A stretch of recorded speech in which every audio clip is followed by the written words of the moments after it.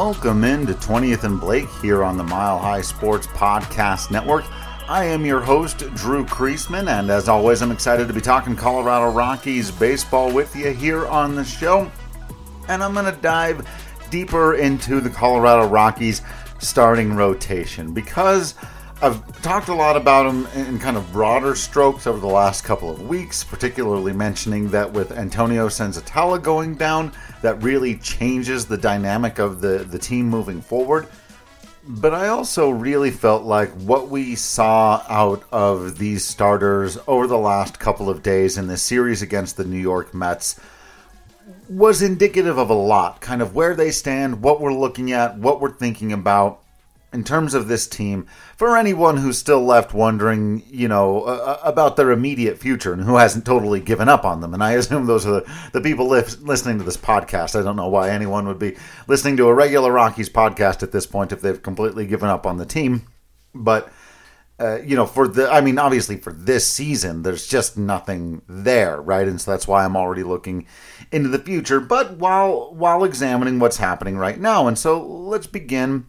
Well, as one of my favorite Alice in Wonderland quotes goes, let's start at the beginning, at least of this series, right? And let's begin this conversation with Ryan Feltner, who is an interesting wild card in all of this. I've said a lot about how there's essentially the three guys at the top who are supposed to be the anchors, right? There's Marquez, Freeland, and Senzatella. With Senzatella out, that really leaves Marquez and Freeland as the guys who have to be your anchors.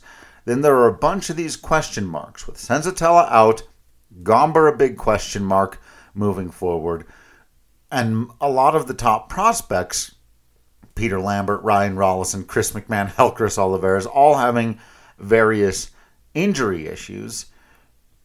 Who can step in there, if anybody? We've seen at times Chad Kuhl as the fifth rotation guy pitching above that, but now he looks more like the fifth rotation guy. Jose Urena for a minute there looked like he could be a potential interesting answer to that. Last couple times we've seen him, not so much. Ryan Feltner is an interesting conversation to have, right? Because he's got some great stuff on him. He's really developed better raw stuff than I had realized when looking at him as a minor leaguer. And he was never a top prospect and didn't come with all of that pedigree. And his numbers were never phenomenal, though they were at times very good. And when put in full context, especially when he was pitching the PCL, pretty damn good. But we've seen the good and the bad, haven't we? Now, going 4.2, 3 earned runs, only a couple of walks, and hanging in there pretty darn well against this Mets team, good sign. But it's also, again, indicative, right, of that extra thing. You got to get that third out. You got to find a way to go your 5 innings, preferably 6, but at least 5 at this level and in the modern game, right? But he did keep the damage to a minimum as a guy who's getting his first real taste of big league baseball. There's potential there, more than I thought coming into this season. And certainly, as I go into the offseason and I start thinking about analyzing the team and ranking guys and how do I see the Rockies pitching depth stack up, he's going to be a lot higher on that list than I would have thought. But do I think he's ready to step in and be your starting, and if he's your 5th guy, right, does that mean that Chad Kuhl now has to be your 4th guy?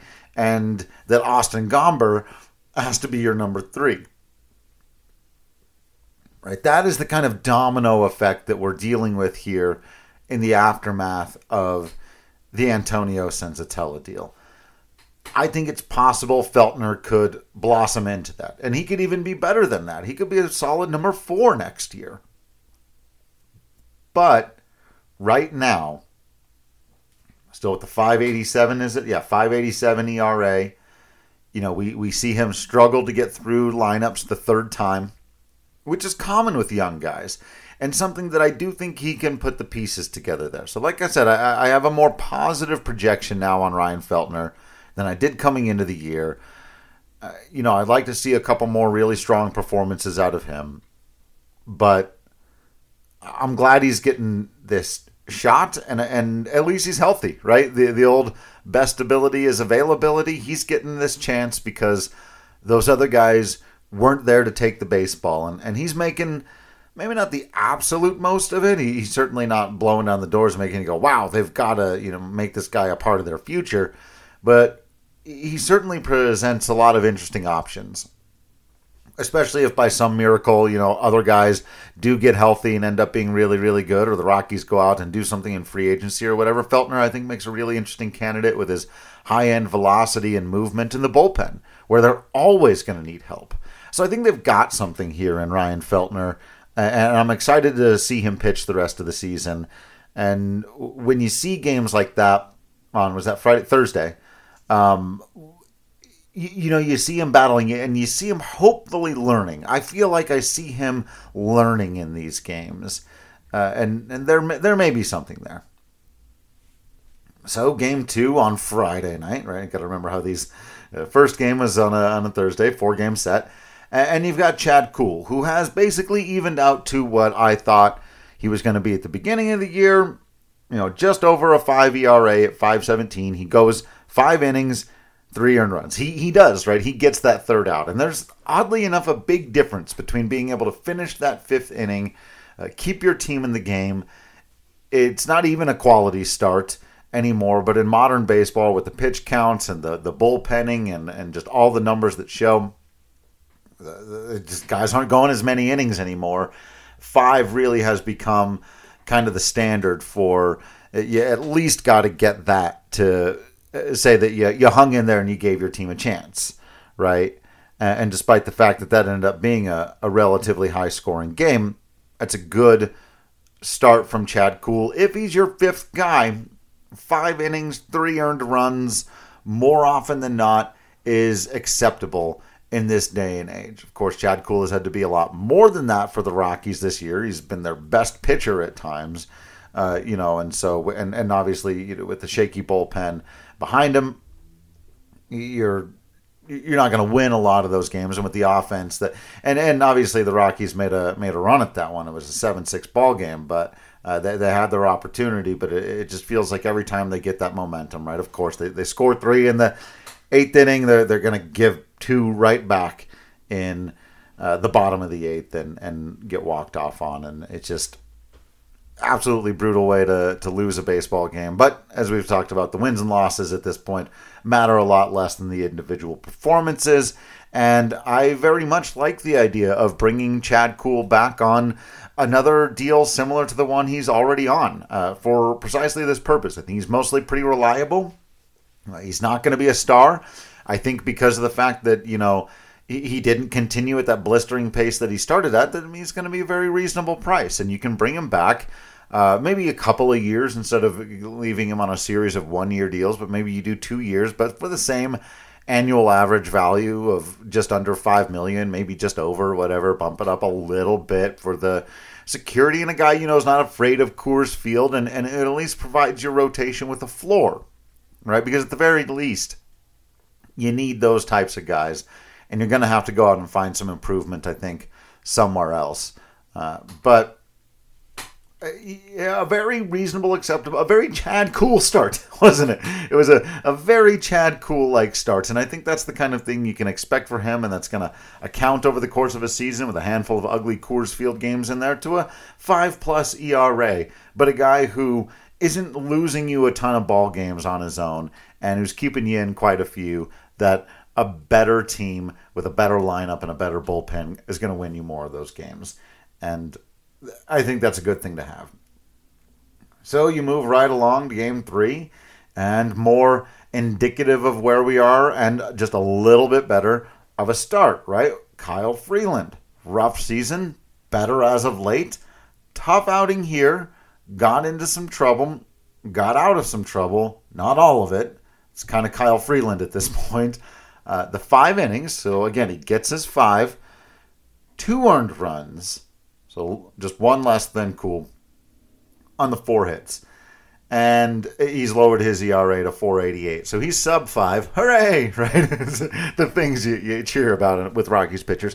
But Again, showing us a lot of that classic Kyle Freeland ability to battle, ability to work through traffic. He's going to give up some. He's not going to be perfect, but he is going to figure out a way to get his 5 innings and keeping them to 2 earned.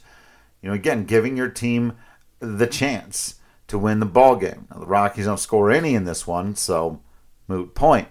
But kind of like I was just saying about Cool, right? If you're trying to project forward a little bit here and saying, hey, look, this offense, this bullpen has gone completely haywire. It's just there's nothing you can do about it right now. But if you project the starters moving forward, this is better.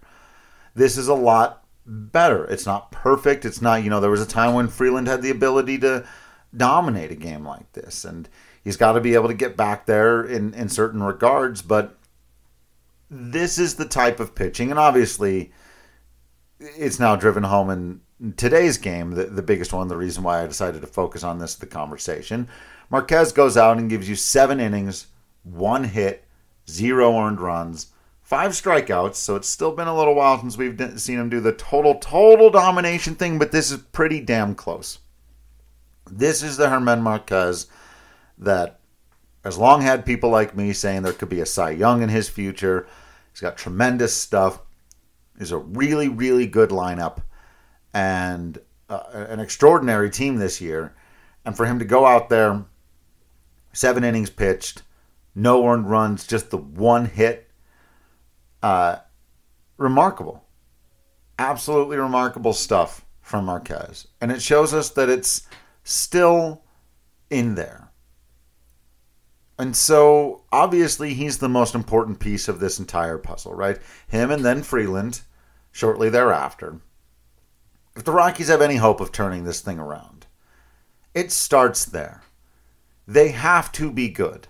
There's no way for them to, even if they went out and signed a great hitter and fixed their bullpen, right? Those are the 2 things that I think are plausible, if not likely, certainly I think what they intend to do, right, is get another bat probably in the outfield, help shore up that lineup, count a little bit on Chris Bryant returning, right, in their heads. Again, I'm projecting what I think the Rockies are thinking. Of course, you got to fix that bullpen, and I think there's a lot of ways to make movement there without spending too much money, and I'd really like to see them try to get clever in the bullpen a little bit. And I think you can do all that and turn the team around and have a competitive season next year. But only if Marquez and Freeland are good. And if Freeland is only good, good, and what he's been lately, which is basically a solid number 3, then Marquez has to be really good. He needs to be a number one. And this year Marquez has been a 4, right? At best. Lately, he's reminded us, and he did it this afternoon. That's ace stuff. But there's a reason around the league they don't talk about him as an ace, because he's never been able to do it consistently. But if he does this a couple more times, we're going to have another offseason and going, man, is Marquez ever going to put it all together and become that dude? You just... it's so tantalizing when he does stuff like this and you go, come on, man. It's a beautiful baseball game he pitched today. And he has that ability. And he'll still have that ability next year. So we'll have to learn and find out how much of it was mental, how much of it was mechanical, how much of it can be addressed and fixed through an off season of clearing his head or getting with some different coaches or making an adjustment, whatever needs to be done.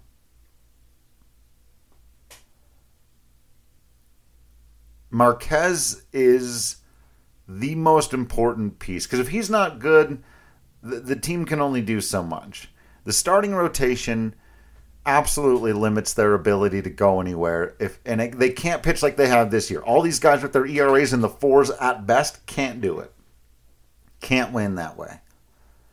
And none of the rest of it will matter, as I was saying before. None of the lineup or the bullpen or any of that stuff. And so there's been some good signs. This was a good series, is the point that I'm trying to make. For the Rockies starting pitching, both in the present and moving forward.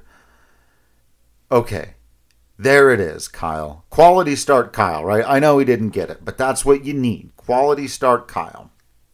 Quality start Cool.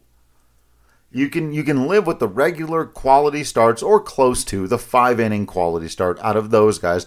If Marquez is going to give you 7 innings of no runs semi-regularly, and then you start having the conversations about where these wild cards fit in. Feltner, Gomber, if they are going to have Lambert or Rollison or Chris McMahon or Helcris Olivares or Carl Kaufman or Riley Pint. Now, that's not a starter wild card. That's a bullpen wild card, but that's those guys, Carl Kaufman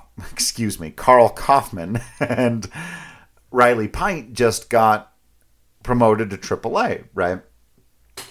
And have interesting pedigree, both as former first-round picks. A lot of interesting potential there, but we really, really don't know. And we're still a couple of years away before Gabriel Hughes or any of that class. But I think they're going to have to go in the offseason and get somebody. I suspect they'll try to get another Chad Kuhl type, and that'll be frustrating and disappointing because it's got to be better than that. Like if they... Again, I'm one of the very few people that's willing to sit and listen to them make the argument that they can retool their team and be good in the next couple of years. And here's how they're going to try to do it.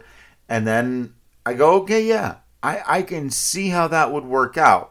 But you've got to make sure you've got, X, Y, and Z. And the very first of X, Y, and Z is your starting rotation solidified. Coming into this year, I thought it was solid. They thought it was solid. There was every reason to believe it would be. Right? Just based on the career ERA pluses of all the people involved. But you have to take into account how far below their career numbers all of those guys have been this year. All of them. And you've got to take into account that Senzatella is not going to be ready to go for a couple of months into the season. And recognize that for this team to have any fighting chance, the starting pitching has to be their strength. That's how they were built. That's the entire ideology. And I know it sounds weird to people, especially that don't listen to or pay attention to the advanced metrics, but that was always the case. And if you're going to try to win people over, convince people, or forget any of that, you're just going to try to win baseball games. How about that? Because that's how you do those other things. That's how you win people over. That's how you get the fans back and the media and all that stuff. You win baseball games, and you have to pitch way better than their starters have pitched this season. And so while I have never recommended that the Rockies go out and sign a big-name free agent starting pitcher, and I still don't, and I haven't looked at the list yet, that comes later. But it can't be, well, we went out and got veteran so-and-so on another one-year deal. Like, bring back Chad Kuhl, and if it's cheap as dirt, bring back Jose Urena and throw him in AAA. Like, those guys, fine. Like, get the bargain bin guys, too. Yes. Good. And in the bullpen, get an army of bargain bin guys. But you might have to spend a little bit of money on starting pitching. And I know it sucks and it's never a good investment and it's never...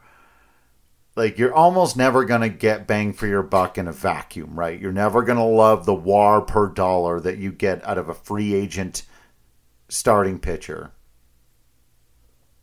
But you got to try something. You got to find a guy with some real potential, And like I said, later I'll get into specific names and see if I can think of a few that might be in that kind of Goldilocks zone where you don't have to pay them so much money that it just destroys your ability to do anything else.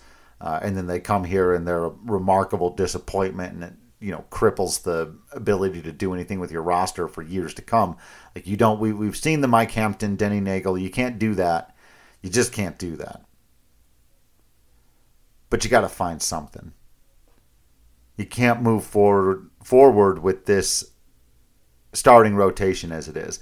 And if you go out and you sign a guy and he ends up being really good, and then by some miracle of the baseball gods of the universe, all these guys end up panning out. Gomber has a huge bounce back. Senzatella comes back strong. Lambert and Rollison are both healthy and awesome. Feltner turns out to be a thing. There's no such thing as too much good starting pitching. You're going to need it for some of the depth, for when guys get hurt and or tired. But you're also then in a position, if that really were to happen, then you can start making some trades and fixing your bullpen and adding more bats and getting more competitive that way, right? In the unlikely scenario that everyone gets healthy and all the young guys blossom, you trade the guy you just signed, right? Whoever you bring in, like the Angels just did with Noah Syndergaard. But they gotta go get somebody here. Because if they don't, there's just this big glaring hole in their entire philosophy. It can't be, oh, yeah, we're building our team around starting pitching. Well, who are your starting pitchers? Germán Marquez, Kyle Freeland, both off of down years, and then a bunch of dudes. That you can't. That's not going to work. I'll just put it that way. That's not going to work. Got to do better than that. So we'll see what happens. Watch this space. Thank you all for listening into this episode of the podcast. I do appreciate you. Make sure you're following along on Twitter at Drew Creasman. You can always slide into my DMs to ask me about the Discord channel. Also, make sure you're checking out all the written content, milehighsports.com, and you're subscribing to all the other podcasts here on the Mile High Sports Podcast Network. Other than that, I can only ever ask that you continue to be absolutely awesome out there. You know that I will continue to be absolutely Drew Creasman in here. And until next time, I will see you at the bullpen.